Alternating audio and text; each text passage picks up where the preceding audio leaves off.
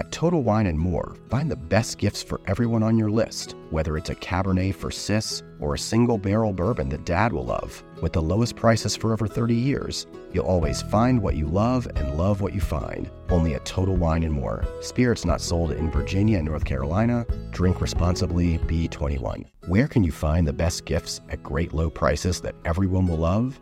At Total Wine & More, of course. With so many great bottles to choose from.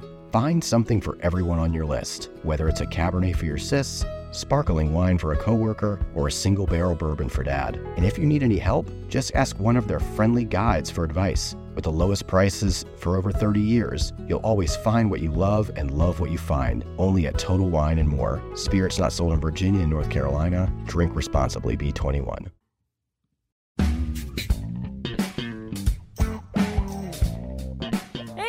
I'm Katie. And I'm Jen. This is Either Side Eaters. We are friends who talk food, whether it's across the table or across the Atlantic Ocean. And we answer questions like, why is spaghetti carbonara so good? And what makes it timeless? Oh, so good. So timeless. Coming up in this episode, we'll talk about Cucina Povera. We'll also chat with the fantastic chef and host of Vice's Counter Space, Sophia Rowe, about how the concept of Cucina Povera crosses all geographical borders. I want to talk about dishes born out of necessity, Jen. Mm-hmm. So, what comes to mind for you when I say a dish born out of necessity? Rice.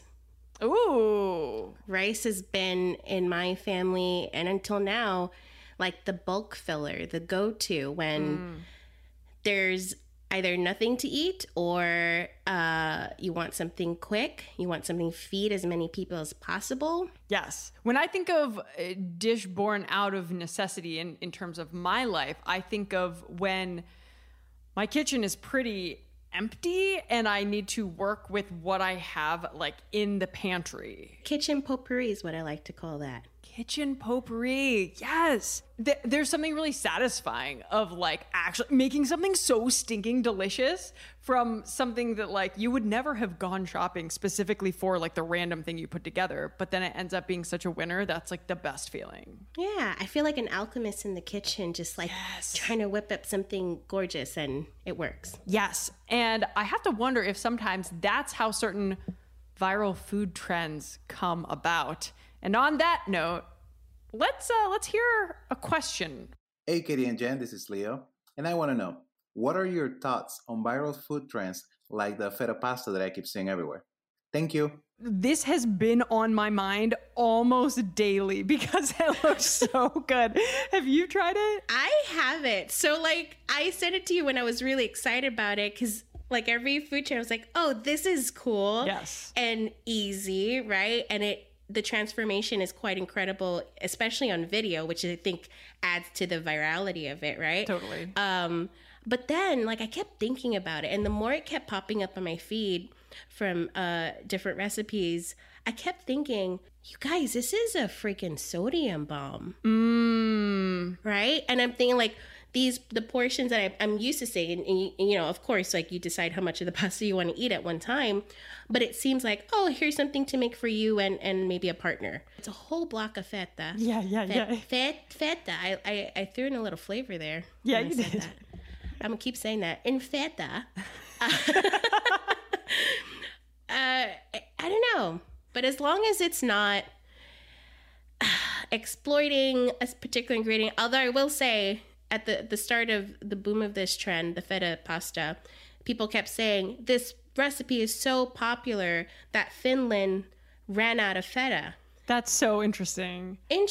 So because of this, there's a shortage of feta because of this trend. It's oh, okay, so that makes you really want to try. I get it. As long, I feel like I've set up some rules for myself that's okay, if it's a helpful tip for a home cook, something that's useful, if it's not wasteful, right? Mm-hmm. So just buying a bunch of ingredients and destroying it for no purpose other than to go viral, absolutely not. I don't like those videos at all. A friend sent me this hack of wrapping spaghetti in meat, and then the host put nerd candies on the meat and said like, this this adds sweetness. And I'm like, okay, I was kind of with you there. I'm like, and I was discussing with my friend Brian, like, yeah, we get it, right? But then like, when does something become entertaining and educational versus a gimmick, right? Totally. So that's an interesting thing to think about. And we have lived and learned, and either side eaters, listeners, we are here to bring you the good stuff, not that. But also talk about the bad.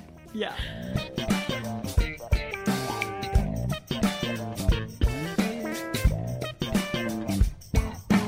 I feel like everyone knows in Italy, food is a work of art, right? Even if you don't have much, which historically Italians have not actually had much, and you make do with what you have.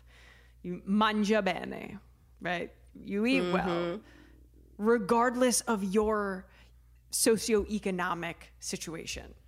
And so the term that we are going to talk about today, it is cucina povera.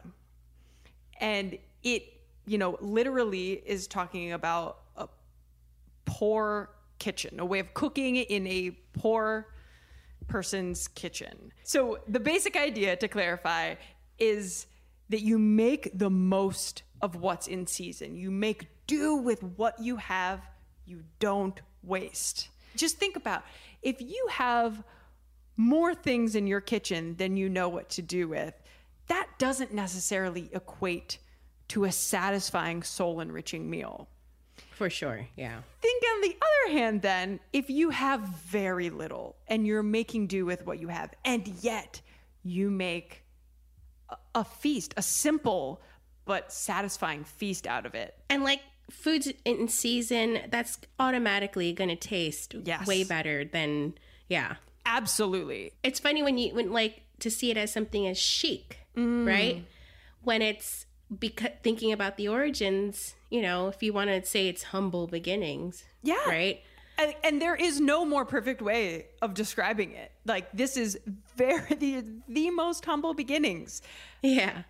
And yet, so many of the dishes that came from that, and that still are, if you think about it, they still are cucina povera. It is now something, and like in Italian restaurants around the world, it is thought to be so chic and fancy and special. If you think about, take for instance, carbonara, pasta alla carbonara. The ingredients are egg, a hard cheese of some kind, pecorino, parmigiano reggiano, cured pork, and like black pepper, basically. A little salt too. It's my favorite. It's so stinking good, and you've got these beautiful coated saucy noodles, and there's so much flavor. But these ingredients are few. They're very simple. Meat, if incorporated at all in a cucina povera dish, it is not going to be a big chunk of meat. It's not going to be the star of the show. It will be something small and fatty that adds flavor. And so that's what carbonara is. And that is like all around the world, served in restaurants for, in some cases, I don't even want to know how much. Yeah, I was going to say, I've been to some places where the plate's like well over 30. And it's like, okay. Totally. But like you make it at home and you're like, oh, this is super simple. It's just like you're saying, it's simple, few ingredients, but really like, and what I associate a lot of Italian food with is like taking the time with each ingredient. So like really working in the starch of a water or. Absolutely. Right? Yeah, exactly.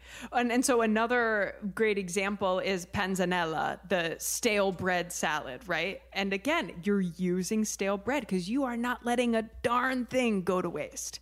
And bulking up. Yes. Make a huge batch of it. So stale bread, tomatoes, onion, olive oil. Oh, it's so good. It's so good. That's my summer fave. Oh, it's so good. And some basil. It's so good. I have a list in front of me of like so many examples of famous Italian dishes that are complete embodiments of cucina povera. Minestrone is basically, minestra, soup, it's like water and basically whatever vegetable, whatever bean you have on hand, throw it in. The reason that I love this so much is, generally speaking, thankfully, many of us live in abundance. We really do. And if there's something we want, we can have it delivered to our door. And I just think that the concept of cucina povera is such an important one to remember and to incorporate in our own lives in whatever shape that might take. I noticed in the last year, I really tried to focus on just simplicity, right? And so like, because I didn't want to go to the store as often as I used to, right? Or different types of stores, right? The circumstance of COVID made like affected. Yeah, that's so interesting. Yeah. So like meals that I would usually have more ingredients for, I noticed like I would adapt. So if I was making, there's a Filipino soup called sinigang. It's like this usually tamarind sour base soup with lots of veg. Maybe there's chicken, pork, or shrimp. And I like ran out of my like the shortcut. And a lot of Filipinos like, hey, you've got to make it from scratch. I do the shortcut tamarind packet, like soup base packet from Knorr, yeah. And I would just add that to soups, and that would instantly make it sinigang like. Yes. But because I ran out of that and I didn't want to go all the way to my usual market where I source this, I ended up just seeing what I had on hand. And so I would just take lime and add that at the end. You know, and I had still a little bit of fish sauce, so I would do that. I tried Worcestershire at one point just because I ran out of fish sauce. It didn't fly by me. I need it to be like super salty, pungent. Yeah. I see why you tried it though, and good on you for trying it, because I could see that working. Yeah, like so for like you're saying, forcing us to, you know, depending on your circumstance, really looking at what you have as not a lack of, but of how could we make the most out of this? Absolutely. Yeah. There's a wonderful book that I recently read. It's a cookbook by Anna Maggio, Under the Olive Tree. Basically, it's a cookbook that's full of memories of a childhood in southern Italy, in the region of Puglia, which is where I live. And I actually had the opportunity to interview the author, Anna Maggio, and I asked her, I was like, so your book, like all of these recipes and all these memories you have of your mom cooking and how you all got your food, like it really struck me as being such like the very definition of cucina povera. And yet you don't say the words cucina povera anywhere in your cookbook. And her response was, the whole book is cucina povera, but I never used the term because I thought it was too obvious. That's interesting, because I don't think I maybe heard it once or twice, but I've never thought about how things become trendy, or things, you know, the price tag goes up on certain dishes. You're like, interesting. I want to bring up one more example from this book, Under the Olive Tree, because, so like I said, it is very specific to this region of Italy, right? So much of the produce she mentions, I'm like, oh my gosh, I see that in my market. And then one of the things she mentioned is called l'impascione. And I was reading the cookbook and I was like, well, that's like weird. That's like kind of the one thing that I don't see in my market. And obviously it's seasonal, and so some things wouldn't be. But she said, no, in winter, like this was a big thing. I was like, oh, that's weird. Well, guess what? Next time I'm at the market, I see them. They're right in front of me. They've been in front of me the entire time, but I never really considered them because they look like, so they're root vegetables. They look like dirty, like just dirt covered small onions, basically. So basically, I was like, oh, those are just like dirty onions or something. I didn't really know. I didn't really give it any thought. And then I read in the book that, like, where she talks about them, and she talks about how to prepare them. You know, you boil them and then you just dress them with a little olive oil and vinegar, and it's, yeah. And so I was like, oh my God. So I got some after I read her book. I prepared it. They're great. They're bitter, but they're really good. And with like a nice glass of white wine, crisp white wine, absolutely excellent. And I was like, And these are things that are dug up from the ground and The earth's still on them. the earth, exactly. And she was saying that in Tuscany, which is a region to the north, a richer region, they also have lampricioni and they don't eat them. Oh, that's interesting. So it was in Puglia, because it is a poorer region, that they were like, well, we're going to dig up these ugly, weird, bitter things from the earth and we're going to eat them because that's all we've got. And now they're in a cookbook And that now you they're read and then replicated. And you know what? And it's true. And it's really great. And it's just like, you know what? With a glass of wine, this is like the perfect aperitivo. Yeah. And it's interesting, like, you think about farmers markets. So, like, where you are, these open air markets are a common thing, right? Yeah. Compared to, like, in New York, we have the green markets on, you know, depending on your neighborhood, certain days of the week, and they're great. I will say my first experience going to a farmer's market, so it was like high school, mid-high school, and I generally like always associated them with expensive food, wow. expensive Yeah. ingredients, expensive taste, because I would only see certain chefs talk about it and the way that it was showcased on TV. And it's like, oh, that's only available. Farmers markets are only for a certain group of people. Interesting. It wasn't available for me. But then when I can't remember who it was, but I saw someone of color go and I went, oh, that was the first time I got interested in visiting a market. So I asked my mom, I was like, hey, there's this Union Square farmers market. Can we go to the city? Right. And I went to school in the city, but I never I'd see them. I thought like instantly, this is not for me. I'm not welcomed here. And we always got our produce and everything from like the conventional markets around us, the chain stores, right? And so my mom's like, of course, let's go. I guess she also was hungry for that open market experience that she has always had in the Philippines. Wow. And so we went, and it was a fantastic experience. And from then, like, I could never not go to one. But I remember feeling very intimidated, and like I didn't want to ask questions. And I totally understand that. It makes sense. I'm so glad that you have discovered that you can go and that that's something that you get joy from.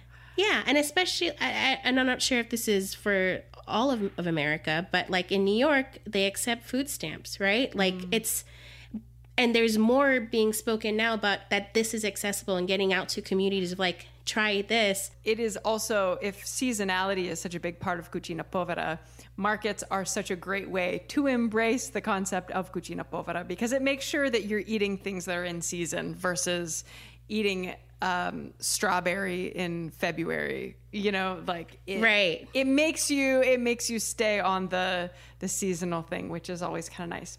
But so on the concept of Cucina Povera, there are many ways to look at it. There are many lenses through which to view it. And I'm excited to talk to our guest today. Sophia Rowe. Yes. I don't know if you've seen her videos. A lot of her content talks about like, let's take away the stigma of using food that's preserved in terms of like frozen or canned, and have that help with food insecurity, right? And not shun it, not shame it, because a lot of it is good quality and captured and bottled up or jarred or frozen at the peak of its nutritional value.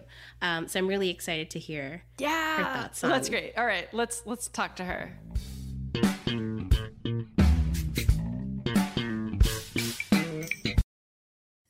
Today's guest is a powerhouse of food and wellness, access, inclusivity, and food and welfare advocacy. Sophia Rowe. She's an NYC-based chef, host of the series Counterspace on Vice, co-host of the podcast Pillow Talk Sessions, and she's the self-proclaimed food and feelings lady who's all about making affordable, healthy food, OG Cucina Povera, something to take pride in.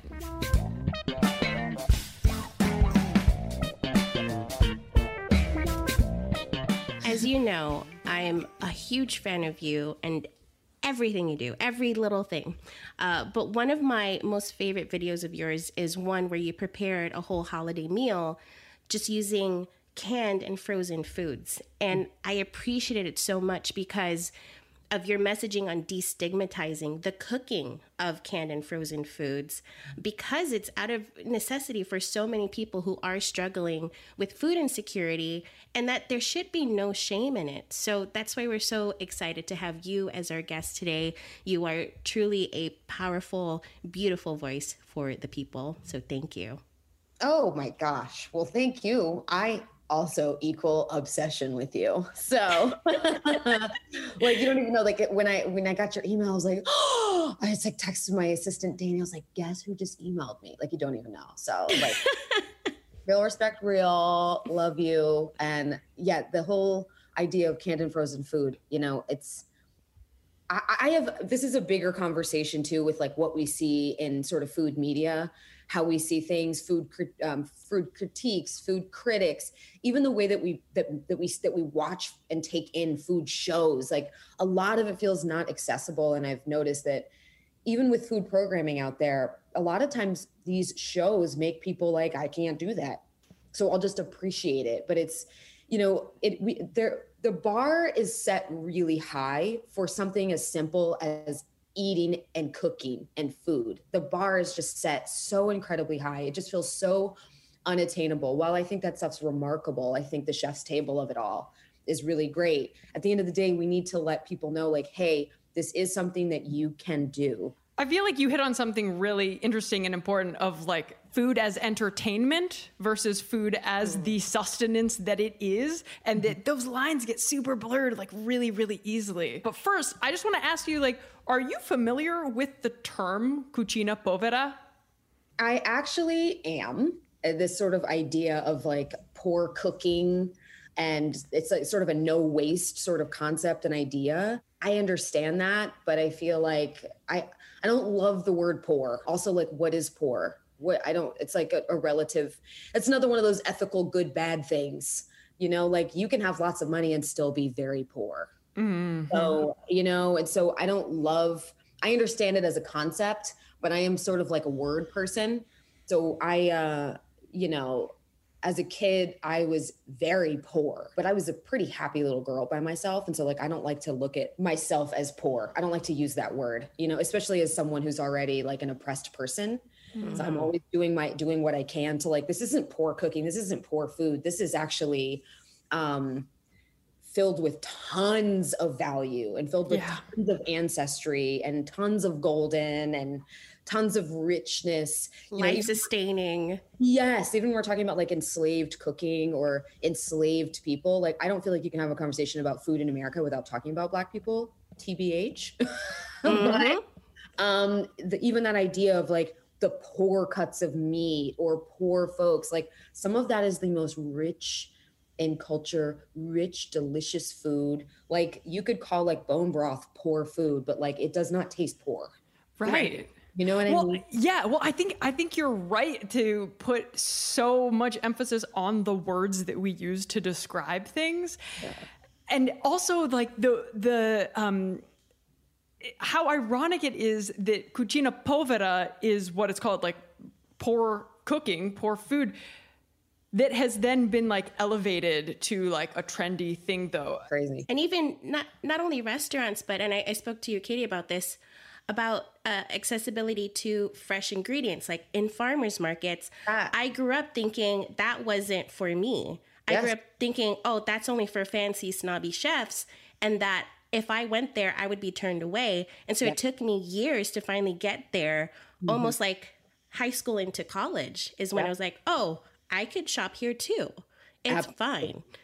Absolutely. Absolutely. Soph, you've talked about are you still in Bed-Stuy in Brooklyn? Yeah. Yeah. Okay. So you've been there and you've talked about how you don't have access to a great farmer's market in your neighborhood, that you have to get on a couple different trains to get into the middle of Manhattan in order to get a good fresh seasonal thing. And seasonality is a huge part of this concept of cucina povera.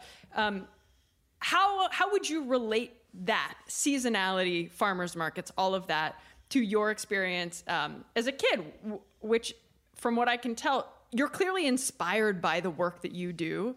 And I would love to hear more about your experience as a kid and foster homes and how that inspires you.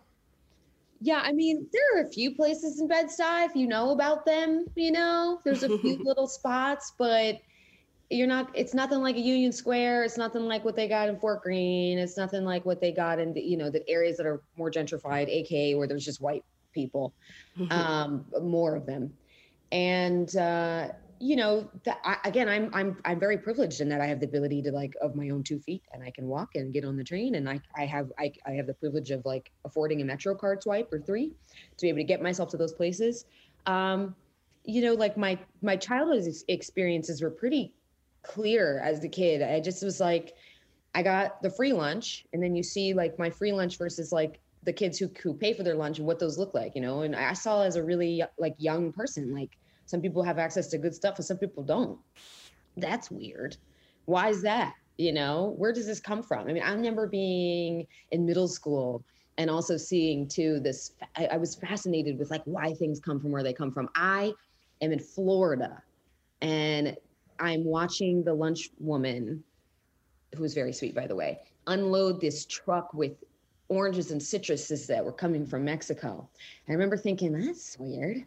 I got orange trees in my backyard. We living out here in Florida. What is this? Mexico, ma'am. I remember just being what? So I was always kind of a kid that was really interested in where things come from. Why do they come? Why is that? Why do I not have what this kid has? And why